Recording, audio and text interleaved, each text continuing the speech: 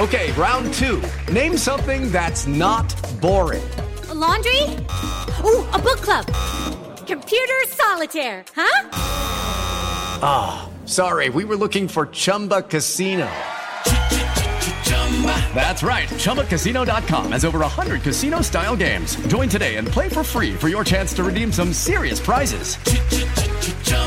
ChumbaCasino.com. No purchase necessary. Void where prohibited by law. 18+. Terms and conditions apply. See website for details. Step into the world of power, loyalty, and luck. I'm gonna make him an offer he can't refuse. With family, cannolis, and spins mean everything. Now, you wanna get mixed up in the family business. Introducing The Godfather at ChumbaCasino.com. Test your luck in the shadowy world of The Godfather slot. Someday, I will call upon you to do a service for me. Play The Godfather, now at ChumbaCasino.com. Welcome to the family. No purchase necessary. VGW Group. Void where prohibited by law. 18+. Terms and conditions apply.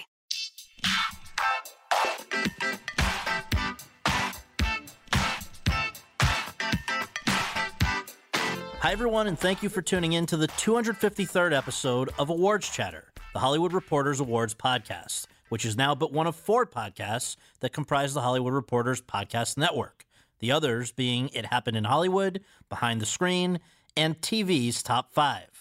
I'm the host, Scott Feinberg, and I'm so pleased to be able to say that my guest today is the biggest female movie star of the last 30 years, America's sweetheart herself, Julia Roberts.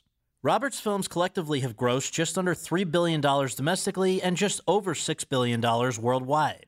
12 took in more than $100 million domestically, and 11 took in more than $200 million worldwide. And no fewer than 11 topped the U.S. box office charts their opening weekend.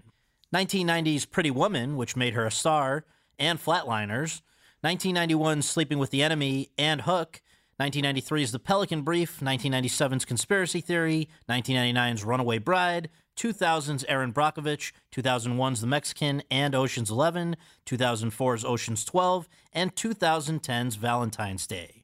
But Roberts, with her toothy smile, effusive laugh, flowing hair, and charming personality, is not just popular, she's also talented. Tremendously talented, which is why she's amassed 4 Oscar nominations. Best Supporting Actress for 1989's Steel Magnolias, Best Actress for Pretty Woman and Erin Brockovich, she won for the latter, and Best Supporting Actress for 2013's August Osage County. She's also garnered 1 Spirit Award nom for 1988's Mystic Pizza, 2 Emmy noms for a 1999 guest appearance on Law & Order and for the 2014 TV movie The Normal Heart, 3 SAG Award noms for Erin Brockovich, for which she won August Osage County and The Normal Heart, and 9 Golden Globe noms for Steel Magnolias, for which she won, Pretty Woman, for which she won again, 1997's My Best Friend's Wedding, 1999's Notting Hill, Erin Brockovich, for which she won yet again, 2007's Charlie Wilson's War, 2009's Duplicity, August Osage County, and most recently, this year, for her first role as a regular on a TV series, Amazon Prime's acclaimed new drama Homecoming, on which she plays a caseworker at a center that helps combat veterans transition back into civilian life. What is perhaps most remarkable about Roberts is that her most recent big screen performance may be her best yet. Indeed, the 51-year-old shines in Ben is Back, a dramatic film about a mother desperately trying to save her son, played by Manchester by the Sea Oscar nominee Lucas Hedges, from the grips of addiction on one dark Christmas Eve. Ben is Back was written and directed by Peter Hedges, Lucas's dad, who previously wrote the novel What's Eating Gilbert Grape and adapted it into a screenplay, and also wrote the scripts for About a Boy, for which he received a Best Adapted Screenplay Oscar nomination, and Pieces of April, Dan in Real Life, and The Odd Life of Timothy Green, all of which he also directed.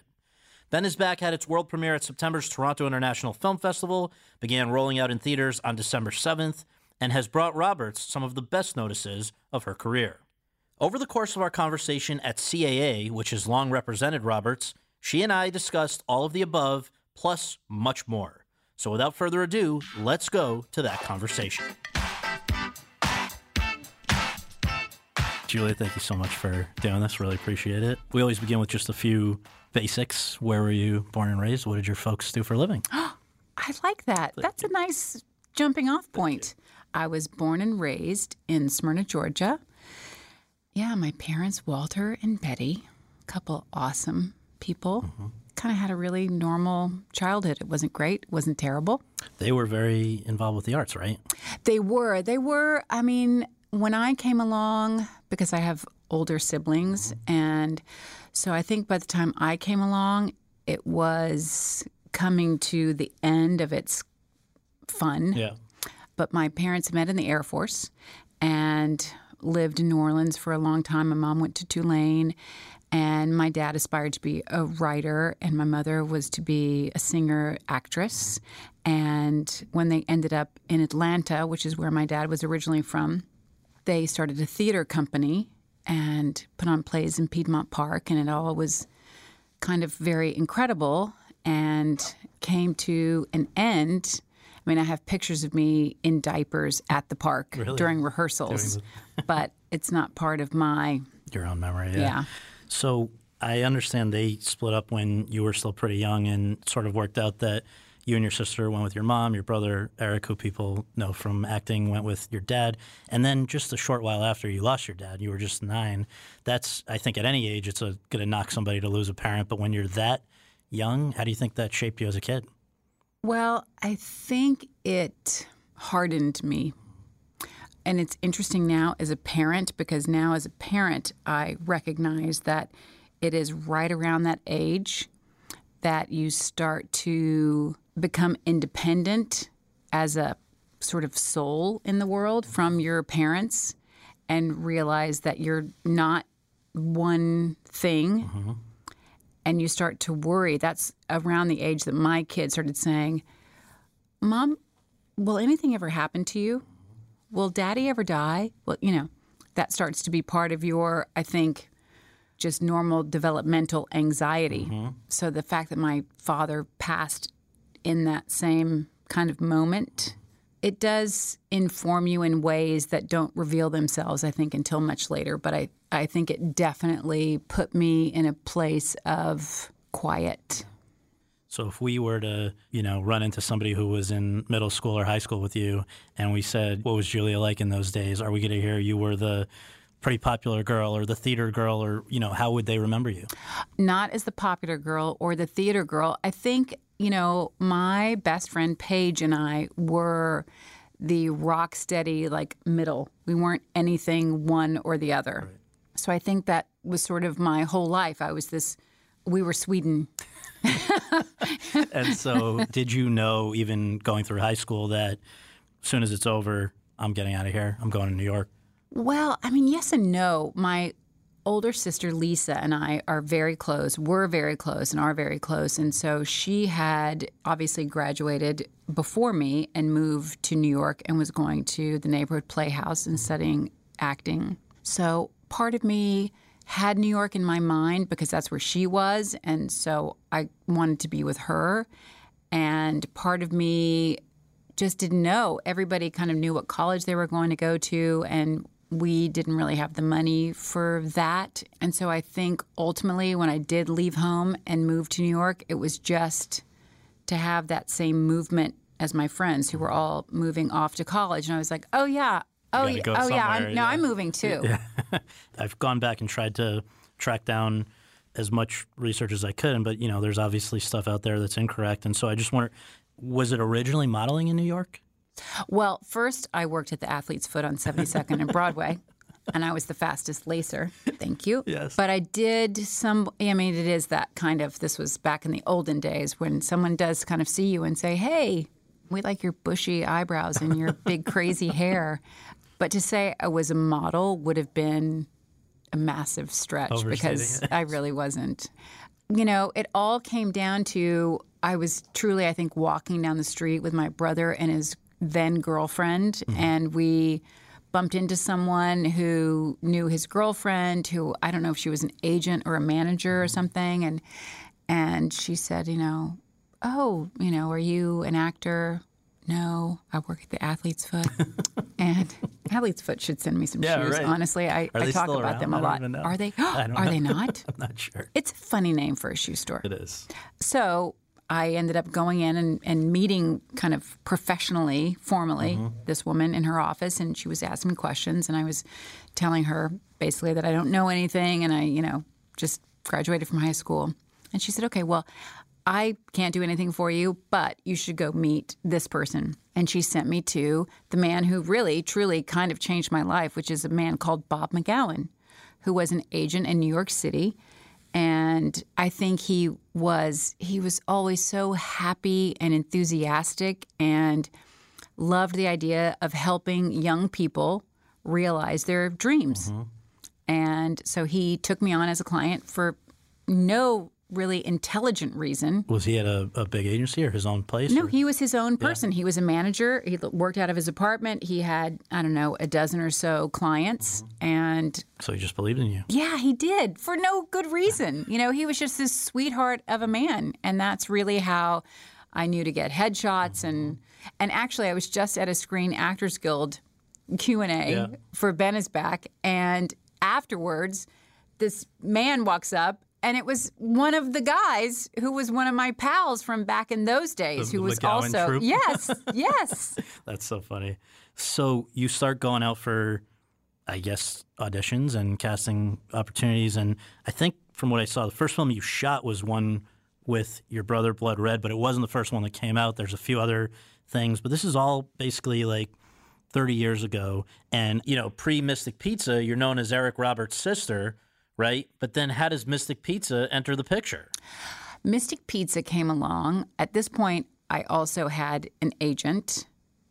And, you know, it was just a casting call for this film that had all these young parts, all these young people. And I remember going in and reading, and I was really wrong for the part because I'm blonde and not Filipino. Not anything. I'm not confident. I'm not, you know, I'm not anything that Daisy was meant to be. Right. And so I went in and I read, and I got called back a couple of times. And then the last time I remember, I don't know, I think it must have been the casting agent who said, you know, just so when you come in next week, you know, we're just sort of, they're looking for someone with like dark hair, and, you know. It's like, okay. And so I remember going home and talking to my sister and saying, you know, dark hair, like I didn't know you could really color your hair, I don't think. So I went to Lamston's drugstore near our apartment at the South Street Seaport, right, where at this point I work at Ann Taylor, and bought some dark-colored hair mousse. And you can't tell right now, people in the radio land, but my locks look very tamed and delicious, when in real life they're just like, it's like curly, like crazy girl hair. And when you put a nearly entire can of mousse in your hair, it is crunchy. Right. It was really dark. It was very shocking. Right. And super gigantic. And I went in and read. And the actor that I read with was Adam Stork, who ended up being cast as my boyfriend. And we were doing this scene, and I was touching my hair, and it just sounded like fingers through potato chips, you know. Well, it got the job done. It did get the job. It did get the job. I guess, first of all, just to contextualize, you turned 20 during the making of that one. You put on weight to play the character, which is not something all young actresses do. I know she was meant to be voluptuous, but you were game to do that. But you've said in hindsight, quote, "It's too bad that young actors coming up now will never get that kind of experience. The business is so different. You can never be that new girl that has that moment of, where'd she come from?" Close quote. So what's changed between then and now? Why would that not be possible? Well, in trusting that quote, yes, which is all I can do, I don't know. It kind of catapults now in a way that you can't just enjoy the one moment. It seems to me. This is all just my audience opinion. It seems to go from 0 to 1 million overnight. And in that, I think you lose your sense of just personal thrill. I mean, I remember very clearly going on the press tour for Mystic Pizza with my sister and literally went from city to city in a way that I almost want to say by bus. It was that like, you know, just hit the road, we did. We went from city to city to city and just talked to local news stations, local radio stations. And it was fun, and it was a great way to see all these places that we'd never been. We'd never been to Boston, never been to San Francisco. It was thrilling, and I don't think that happens anymore. So not to say it's ye olden days, but it's interesting. It's a different world today. A year later, Shelby, the diabetic dying in Herbert Ross's Steel Magnolias, you got your first Golden Globe and Oscar nomination for that. And I guess I wonder, for a young actress, is something like that, to get some respect must feel good at that point in a career, right? Where you're just wanting to be probably taken seriously, right? Yeah, I mean, gosh, what do you say about that? I don't even think I saw it as respect per se, just a validation that I maybe made the right choice in my vocation. And it was nutty. But even, someone recently just showed me a picture of myself from the Golden Globes from Steel Magnolias, and I'm wearing this, what I think, gorgeous suit, which I bought at the Giorgio Armani on Rodeo, and it was a man suit, and they tailored it for me in the store. I had a fitting, and I was up on a little platform, and I felt like they treated me like a queen, and I was so excited. But then when I won, I just remember I was sitting next to Sally, and I just thought, God, what now? Right. What does that even mean? It was so... Well, the wheels probably would have already been in motion for the next project by that point, right? I mean, a year later is Pretty Woman. But what was interesting, it seems like when you signed on, first of all, or when you first were circling that, it was not called Pretty Woman, it was called 3000. And it was not a comedy. So for them to have looked at you at that point, it was not because they saw romantic comedy potential. And for you to go after the project, it was not because you had any idea what it would become. So how did that evolve to what it became, which I guess really was the big turning point? Well, it was a script that was very dark that I had auditioned for a few times at a different studio, a small studio. And it seemed like they wanted me for the job. And I was super excited and happy. And then to call it a studio, I guess it was just a film company, folded. Oh, wow. Over a weekend. And so all my promise just was gone that I had this job. Right. And then very quickly, the property was picked up by Disney. And very quickly, in my mind, Gary Marshall came on to direct it. And so they called me and said, well, they've decided since you were sort of attached to this that they will see you in this new iteration of what it will be. And I was like, but wait, I don't... How's a prostitute going to be in a Disney movie? I don't get it. It's a Disney movie. She's a drug addict. Like, I'm a little confused. Gary Marshall. Right. And I went in to meet Gary. And really, it was just such a big moment in my life because, as I have often said to him and to anyone who will listen to me talk, I say Gary Marshall raised me. Right. Because I think he raised most people my age. Yeah. And I just went in and I was so nervous. And he said, so what is it with you? Some people say they can't dress you up. Some people say you can't dress you down. So what is it with you? I was like, I have no idea. What? Right. And we just kind of fell into this incredible relationship that I'm so beholden to. And it's interesting because it sounds like the other pieces then came together around you. At one point, it sounds like you read with Charles Grodin before they ever had Richard Gere. I read with everybody. I read the script with Al Pacino. Wow. I read with Charles. I read with Bill Pullman. I read with Christophe Lambert. I mean... That's crazy. Yeah. And one thing that I was wondering when I came across this stuff about it originally not being this rom-com, when you met with Real LA Prostitutes, was that when you thought it was still a drama? No, it was after I got the job again. Yeah. But it was just to have an understanding because to me, you just think, how does that happen? I mean, I don't know anything at this point. I mean, literally, I don't know anything about the world. So just to go and talk to some girls and find out how they are where they are, what happens, what does that mean? So for you, as recently as 28 years ago, I don't think opening weekends meant the same thing that they mean today where, a movie actually could develop a following over a few weeks. And I don't recall whether or not Pretty Woman was immediately a huge thing right out of the gate. I can recall for you, Scott. Yeah, please. Only because I was away doing Sleeping with the Enemy. Yeah. And one of the guys on my crew was reading USA Today. Yeah. And said, hey, this movie you're in, Pretty Woman, made $11 million this weekend. It's number one. Right. And I remember thinking, wow, 11, is that a lot? Like, I had no idea. So what was for you the first real visible evidence, like, holy shit, I'm a movie star in a different way than I was before? Well, I went home to Georgia to visit my mom and my younger sister, and we went to the movies. And I used to work right across from the movie theater at the ice cream little vendor. And so we go into the movies, and I think it was after the movie was over, and I was in the bathroom, and there was a woman in the bathroom who said, hey, girl in stall number 1, were you a Mystic Pizza? I said, yeah. Will you sign this? And she put something under the stall. Oh, my God. Not right now. Not this much.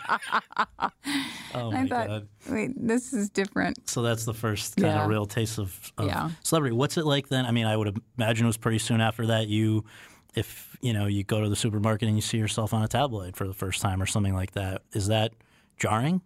I don't remember that kind of a moment happening. But it was little things. I mean, and that's what I mean. It's like incremental. Like success was incremental. Strangeness was incremental. Discovering that people were discovering you was incremental. That was, the big difference about pre-internet success. Right. You were also not somebody, I mean, today there are a lot of people who, when they get a profile, they immediately are very outspoken politically or things like that. I don't remember you doing that, and I wonder if that was a calculation, which would have been very rational, that you're going to turn off there's half the people that don't agree with you most of the time if you do that. Was that a calculated thought? I mean, calculated gives me too much credit, but I do think that as an actor, there is some sense of responsibility of wanting to shield people from you so that when they go to see you perform, they just walk in and say, who is she? They can lose themselves. Yeah. So I think that that's always been in my mind a little bit. Yeah. Just, to make it easier to make that leap. I know I want an easy leap when I go to the movies. Sure. Absolutely. So as things were going on, you said Sleeping with the Enemy was the first thing after Pretty Woman. Then you had an interesting kind of gap where there's Hook, and then not for 2 more years, The Pelican Brief, which you've talked about being in some ways making you maybe re-fall in love with what you were doing, Alan Pakula directing it. What had happened during those interim years? Was it just sort of acclimating to a very different new reality? Well, I was asked to do a lot of things, and I would read things and just think, God, this is kind of crap. Like, am I supposed to be doing this? And I just had this moment where I thought, do I say yes because it's the momentum of what's happening, or do I really just wait until something makes me feel inspired? And I don't know why or how I found the composition inside myself to say, I think I'm just going to wait. And certainly I didn't think it would be 2 years. Right. But that was the right one to come back for, it seems like. I mean, first of all, Alan Pakula was a hero of mine. And for him to be calling me, I was like, well, hold on, let me get out my clean dress and go to this lunch. And you went to bat for Denzel, I think, right? I did. Yeah. I did. That was my idea because I had just seen Mo Better Blues, and Alan and I were talking, and I said, well, what about Denzel Washington for Greg Grantham? And here, I'm swinging for the fences, and why not? We're just having a conversation. And I just remember Alan saying, that is interesting. I'm going to call you back. Right. And I was like, oh. And Sam Shepard, and what a dream job, and what a great validation that all of the no's were correct. Right. And as a parent now, that's what I say. I go, the whole point of saying no is to learn the power and joy of yes. So when I would assume, nobody's making decisions for you. So when you then took on a few period pieces, like in '96, both of them, Mary Riley, Michael Collins, things like that, and maybe they didn't get the same traction as some of these others.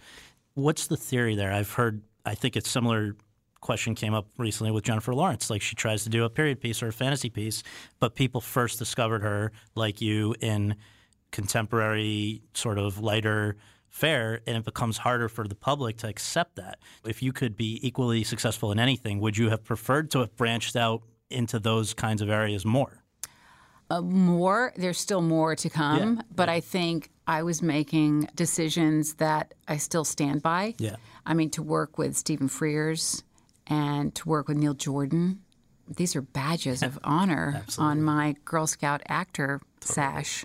And I also think they're two great movies. Yeah. And that is the truly incredible thing. I know that people that aren't in this business and they feel like so many people make decisions for actors and this and that. And for me, I've always been very strong in my convictions and choices, and I've only been talked into a different choice one time. Which you won't share, will you? Of course not. But it's incredible to have a 30-year career and to stand next to it and say, yeah. That is the sum of all of my decisions. Because ultimately, you can't sit there and say, well, when I did this movie, I was working with this person and they had said, oh, this might be good for you. You know, it's all me. So moving into the late 90s now, which is where I think this whole, I mean, I'm sure it all. I feel like this is your life, honestly. I'm just waiting for people to come into the door and say, and do you remember, I'm not that impressive. Do you remember this voice? I mean, this whole concept of America's Sweetheart, I mean, there's been things like that with Mary Pickford going back right to the very beginning. There's somebody that people really relate to and like, and I think that was probably cemented with these movies over the summers in the late 90s. Let's just remind people, My Best Friend's Wedding, Notting Hill, Runaway Bride. And also being in a movie called America's Sweetheart, even though I wasn't the America's Sweetheart. It does kind of seal the deal. You're very generous to share that with somebody else.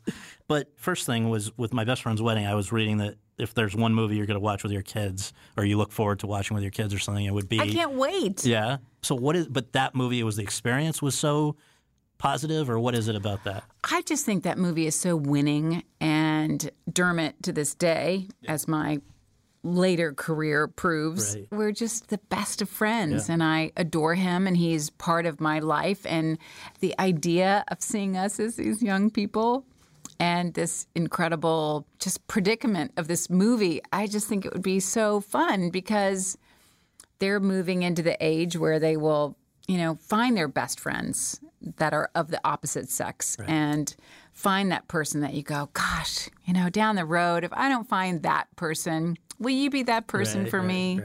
That was great. It's just a jewel. I think you had a little more hesitation agreeing to do Notting Hill because, just to remind folks, this is a movie star who falls in love with a, you know, regular guy bookseller, Hugh Grant. And I guess just as a kind of funny aside here, but I'm wondering, you know, the idea that a movie star might fall in love with a regular Joe, or, you know, this whole I'm just a girl standing in front of a boy asking you to love her. Did you ever actually date someone who wasn't in the business? Ever? Oh, yeah. Yeah? Oh, yeah. Really? Yeah. Yeah. How does that work?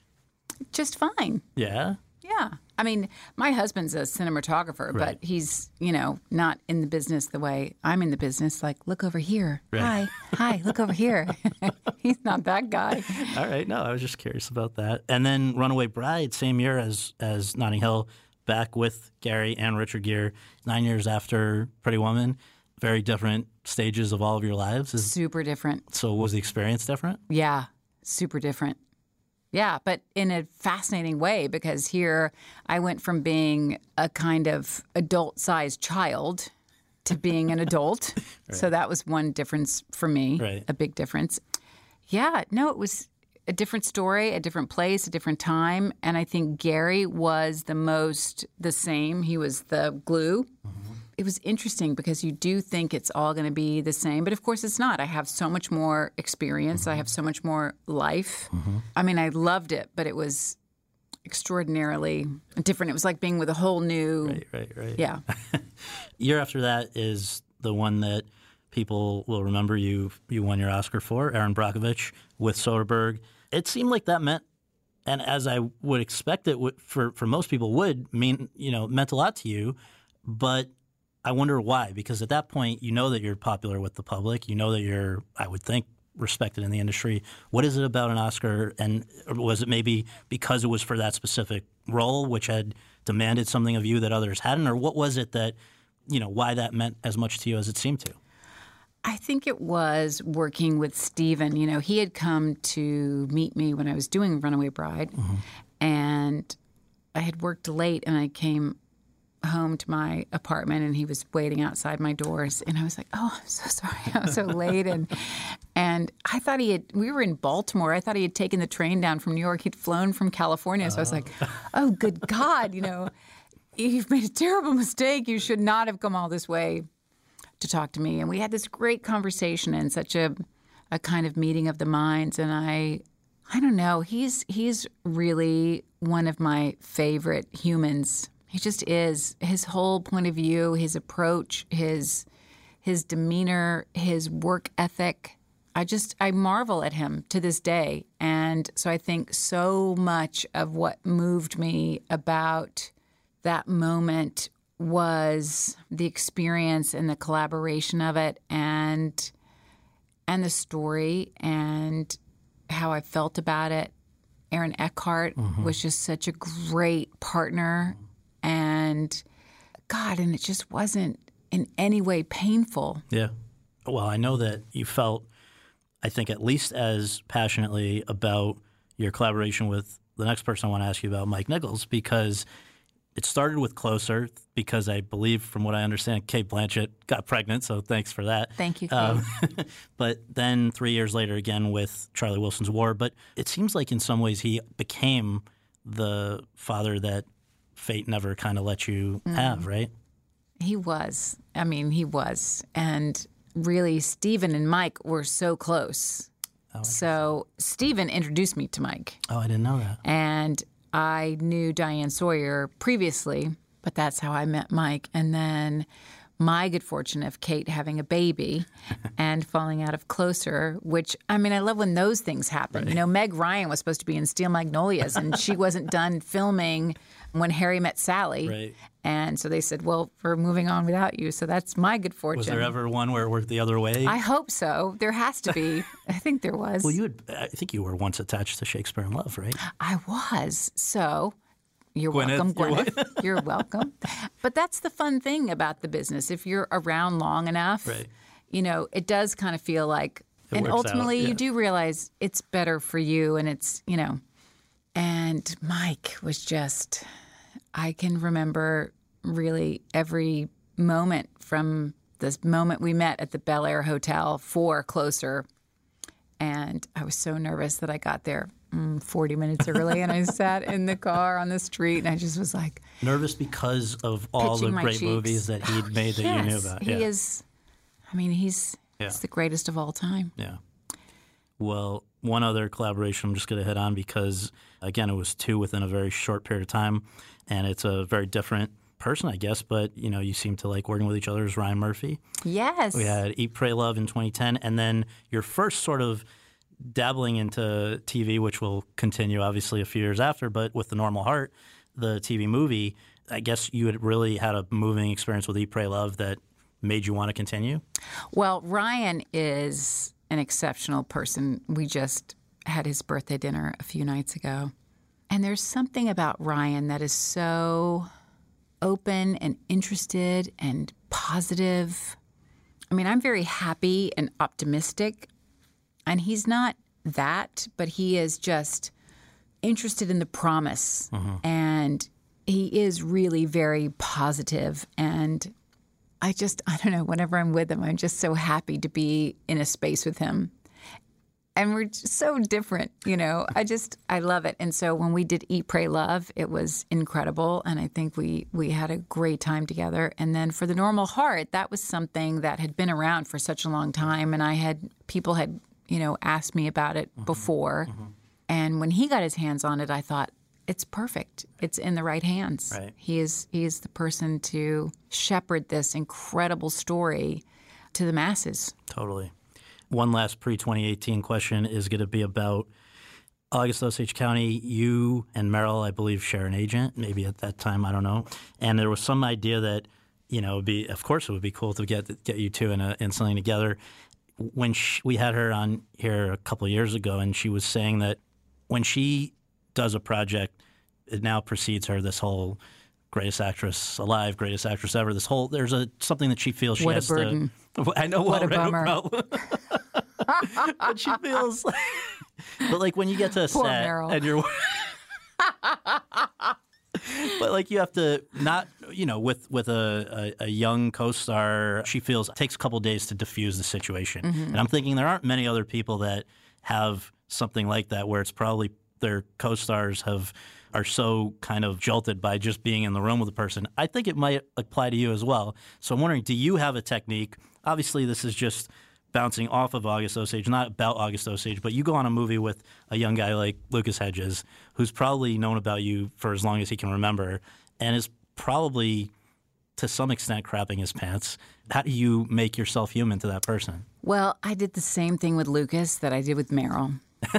I try to make them feel comfortable. Right. I'm using my radio voice. No, you just want someone to see the human of you. That's what Meryl wants. That's what I want. That's what Lucas wants. Mm-hmm.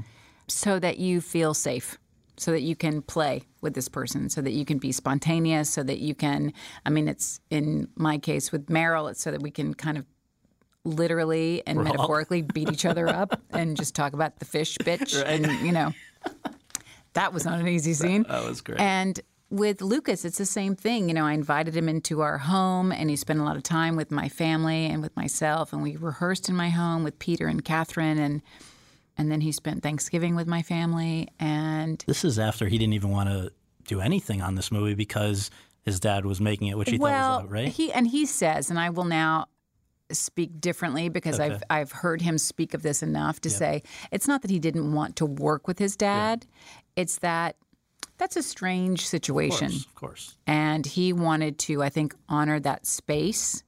And this was a story that made him reconsider, what does that space really mean? And could I be any safer in this space than with my father? Right. I can't really imagine it. And I did feel like the girl between two hedges. But I think that they did an incredible job bringing out the best in each other and were very professional. And I felt that Peter allowed Lucas and I to have a very close relationship, exclusive from, he didn't feel that it had to be a team. He knew that he could let us have our own situation over here separate from him. And that was really important for us. Well, and you guys have some really gut-wrenching moments, your characters together, where you're basically, for people who haven't seen it yet, it's almost like reverse It's a Wonderful Life. Not this is what would have happened if you had died, but this is what happened because you lived. We're going to go back and retrace these steps. And some of them, your moment in the cemetery with him, your scene where you confront him in the mall. I guess I just wonder for you as a mother and as an actress to play those scenes, was there one that was most challenging or most emotional to do? I think probably, it's a blessing and a curse to do emotional scenes by yourself. So probably the police station, because I'm by myself. And I'm also with people that I've never met before. I try to come in ahead of time and sort of go like, hi. Nice to meet Yeah. you. You've seen the movie, so you kind of understand. It's like, oh, right. Hi, yeah. It's 1:00 in the morning already, and this is what we're doing. And then for obvious reasons, I think the last scene in the movie is particularly challenging because I'm also, in a way, by myself. But the great thing at all times was that it was, for me, for Holly, it was all about Ben. For me, it was all about Lucas. Like, we had actually we'd manifested, this alchemy, which was a lifetime. I really feel so close with him, and it was so great. A couple of weeks ago, we were in New York doing press, and just to go back to hearing the way he puts thoughts together just brought me so much joy. But when you first signed up for that movie, what was it? I wonder if you notice any patterns in the projects that you personally respond to the most? If, to me, it seems like in Holly, there's a little bit of the Erin Brockovich refusing to take no for an answer or give up. There's certain other, I think there's strands that I see. Do you see anything that runs through all the work? I mean, not really, because I don't examine it in that mathematical way. Right. I would be fascinated for someone to tell me the equation, but it's always from satisfaction to Ben is back. Less about rent for Ben is back than satisfaction, but it's all just kind of a feeling in my stomach where I say, oh yeah, I want to be part of this. You kind of know. Yeah. You don't have to sleep on it. Never. Interesting. I want to mention, because you did get a Golden Globe nomination this week for another thing called Homecoming, which is great, on Amazon Prime and from a podcast. So, you're the best thing that's happened to podcasts in a long time. Yay. So your first role as a series regular on TV, every episode is directed by Sam Esmail. It's at the vanguard of these shows that are bringing back the half-hour drama. What does it tell us about the state of film and the state of TV that even the person maybe most synonymous with the phrase movie star is now doing TV? Gosh, you're so flattering. I don't even know how to I just have to take a little moment to absorb all that. It's content, right? And TV has expanded. I mean, when I was a young person, there was 2, 4, 7, 12, and UHF. Channel 17. What the hell was that? That's all there was, right? And so now there's so much more space, and with that brings content, and with that brings the brilliance of a really incredible person like Sam Esmail, who is my true dear friend now. It's a great show. I guess with the last 90 seconds here, if we can, I would love to we often close with a rapid fire, just the first thing that comes to your mind, nothing too crazy. Would you do another rom-com? Of course. Yeah? Yeah. Okay. Do you have any interest in directing? Very little. Yeah. I mean, not to say none, right, but just to say it's minuscule. Which other very famous person has impressed you the most as far as the way he or she handles the day-to-day challenges of celebrity that you know very well? Brad Pitt. Anything specific that he does, or he just stays calm? He's perfect. Yeah. If you had hit the scene today instead of 30 years ago, could you have become the same sort of star that you did then? And would you have wanted to, given the current media and celebrity landscape? I think I can only answer the first part of that question, which would be no. You don't think so? I don't think so. I guess they're not making movie stars like that anymore, right? Not to sound like Mary Pickford, the aforementioned Mary Pickford, but I guess not. Well, Tallulah Bankhead here, and good night. Well, you hit it, though, with the fragmented landscape. Like, people's attention is not able to be concentrated. It's not the same. Last one. What do you miss most about anonymity? And in hindsight, was it worth giving it up to do what you do? Going to amusement parks, and yes. Interesting. Thank you so much. I really appreciate it. Thank you. Nice to talk to you. This is your life. Good night, Mary Pickford. Awesome. Thanks so much. Thank you, Scott.